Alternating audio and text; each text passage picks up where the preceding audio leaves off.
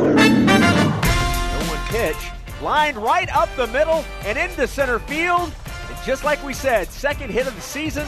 Picks up an RBI single and ties the game at 1 run apiece. Throw over to first base. Oh, yeah. Love it. That'll score a run as that gets past the first baseman. Jaron Hall scoring from third. 2 runners have crossed home plate here in the top of the third. BYU now with a 3-1 lead. Jackson pops that into center field. Hall on the way back at the warning track makes the catch for the second out. But the runners will advance. Matthews tags from third and scores. BYU leads 2-1 on the sack from Jackson Clough. Carson Matthews with a fly ball into the gap, rolling all the way to the wall. He'll come into second base with a lead-off double here in the top of the third inning. Yeah, got an elevated fastball that just hammered to right center.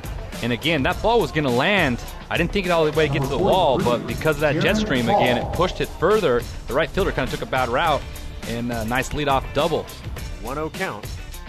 Jackson turned on that. That ball is hit all the way to the wall, and it is gone. Wow. A solo home run from Jackson Clough gives BYU the lead at 4-3 in the top of the sixth.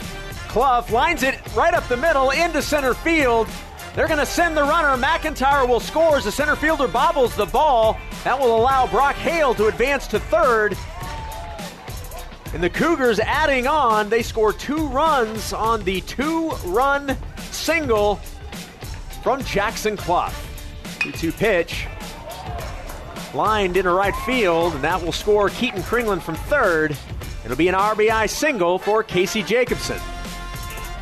Keaton Kringland running to second, and the throw from home plate, not in time. The ball gets away from the second baseman, and that's going to allow Jackson Clough to score from third. The 1-2 pitch to Schmitz. Swing and a miss. He struck him out. And that'll do it for the Cougars. They take all 3 games here at Whataburger Field in Corpus Christi, Texas. The final score, 8-3, BYU defeats Oral Roberts.